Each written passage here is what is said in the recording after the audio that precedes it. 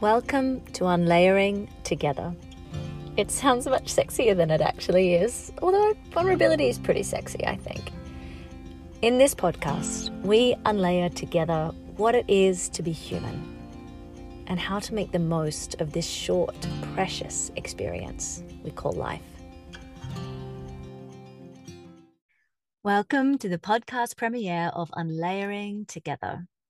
I'm super excited to be here and kick off this new podcast with a 7-day miniseries, Learning How to Live from the Dying. So many of us have lost loved ones and experienced death in so many different ways. And as a society, we don't talk about death very much. And it's one of those things that we kind of pretend isn't really happening and isn't going to happen to us. But the reality is it does happen. It touches us all, and it will happen to us. Death is certain. But what I want to actually focus on even more than death as we go through this 7-day series is what it is to truly live. Because when we're faced with death, then we really reckon with all of the choices that we've made in life. Then we really come to the reality of what it is to live. So let's dive in together. We're going to kick off with knowing what you truly want, not what you think you want. And in life, we live based on conditionings and programming, but we live and we often make choices in life based on what we think we want, or what we think we should want, or what others want for us. And we don't have that real clear, definition around what is it that you truly want. As women, we find it hard to give ourselves permission to want. One of the major things that I learned when caring for my dad, actually, this lesson came via a palliative care doctor. And I share this in the Free Thyself project in depth, because knowing what you truly want in life is a key component in living a life that you love. You can't live a life you love if you don't even know what it is that you truly want. There was a point in time with my father that I cared for him at home, and I really wanted to offer that to him. It was very important for him to stay home because he hated hospitals, and he was a Vietnam vet and hated the restriction of hospitals. And so I was doing my very best to care for him at home. And there was a point where I could no longer keep his pain under control. And because he had swelling around his brain as well, he had cancer throughout his body. He was on obviously a large amount of medication, but he became very confused about things. And so when I was trying to give him his medication, he was refusing his medication, and it was getting quite stressful. And he was in a lot of pain because I couldn't give him his medication. And I became completely overwhelmed. And I was at that breaking point where I felt like I couldn't do this. I felt like perhaps he would be better off in hospital. And the palliative care doctor asked me, "What is it that you want, Sally?" And I immediately responded with, "I don't want him to be in pain. That's my highest priority. I don't want him to experience pain." And this very wise doctor responded saying, "Your dad is very used to pain, and he's been in pain for a very long time. You need to figure out whether it is harder for you to experience, to witness him being in pain than it is for him to experience the pain." And so, of course, I was rattled by this, this confront really in me of, am I really caring for his highest needs here, or is it about me? And of course, it's okay if it was about me, but I really sat with, what is it that I truly want? And what I truly wanted at the very base of everything, and I had to really dig in to find it. And sometimes it's not on the surface what we want. Like I thought on the surface, I just didn't want him to be in pain. And that wasn't true. What I truly wanted was to minimize his trauma. Now, my father's trauma as a Vietnam veteran who was a tunnel rat, uh, his trauma was to be restricted. Any feeling of being restricted was very, very difficult for him.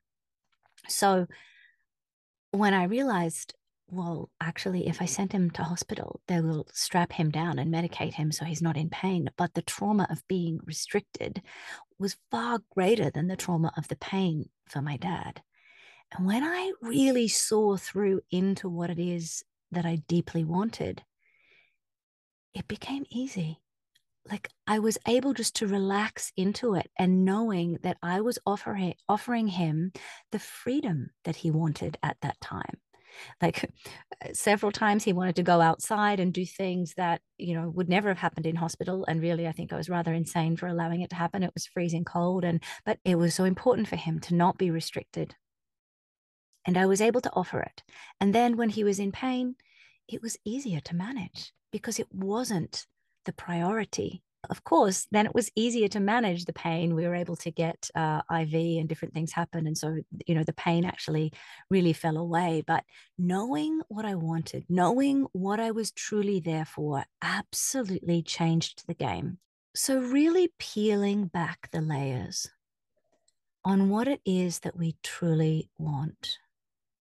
When we know it, we can focus on it and everything gets so much easier because the focus is clear and all of the things that we distract ourselves, and often we distract ourselves with things that we think we want, or like I said, things we think we should want or that others want for us. When we have that laser vision on this is my highest priority, then it makes life simple. It makes life clear. And then you can align your choices with that priority as long as it is your truth, your deep, heartfelt priority. On day 7, we're going to move into the difference between the mind, operating from the mind, and operating from the heart, making heart-based choices. I want to encourage you today to really think about what you're creating in your life, what you're focusing on in your life, and what you truly want. Are you focused on what you truly want? Have you even ever given yourself permission to consider what it is that you truly want? Knowing what you truly want, what is most valuable to you, is an absolute game changer. As I observed my dad move through the processes of examining his life choices and different things that he's done, and realizing that it wasn't what was most important to him, and how much time he wasted on doing things, and the deep remorse when you're at the end of your life. It's excruciating knowing that you can't change it now. But for you and I, who have who knows how many days in front of us, we can change it. And it's up to us. That's the responsibility of the gift of life. It's such a gift, and we take it for granted. And it's like death comes as a shock to us. This is a short experience that we have. So consider, what is it that you're choosing? What is it that you deeply want for yourself in this short, precious life?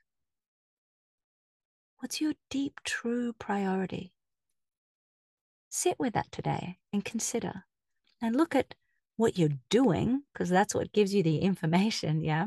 What you're actually doing in your life, the actions you're taking.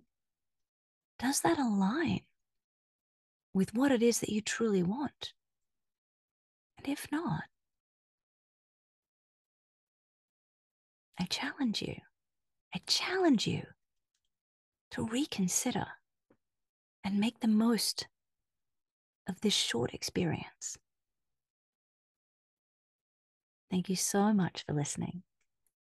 I look forward to chatting with you more tomorrow on day 2 of the podcast premiere of Unlayering Together, this 7-day miniseries.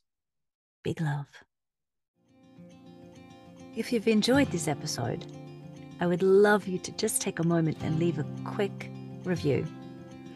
If you didn't, it's okay, you don't need to worry. If you'd like to connect more, come follow me if you don't already on Instagram at freethyself.co.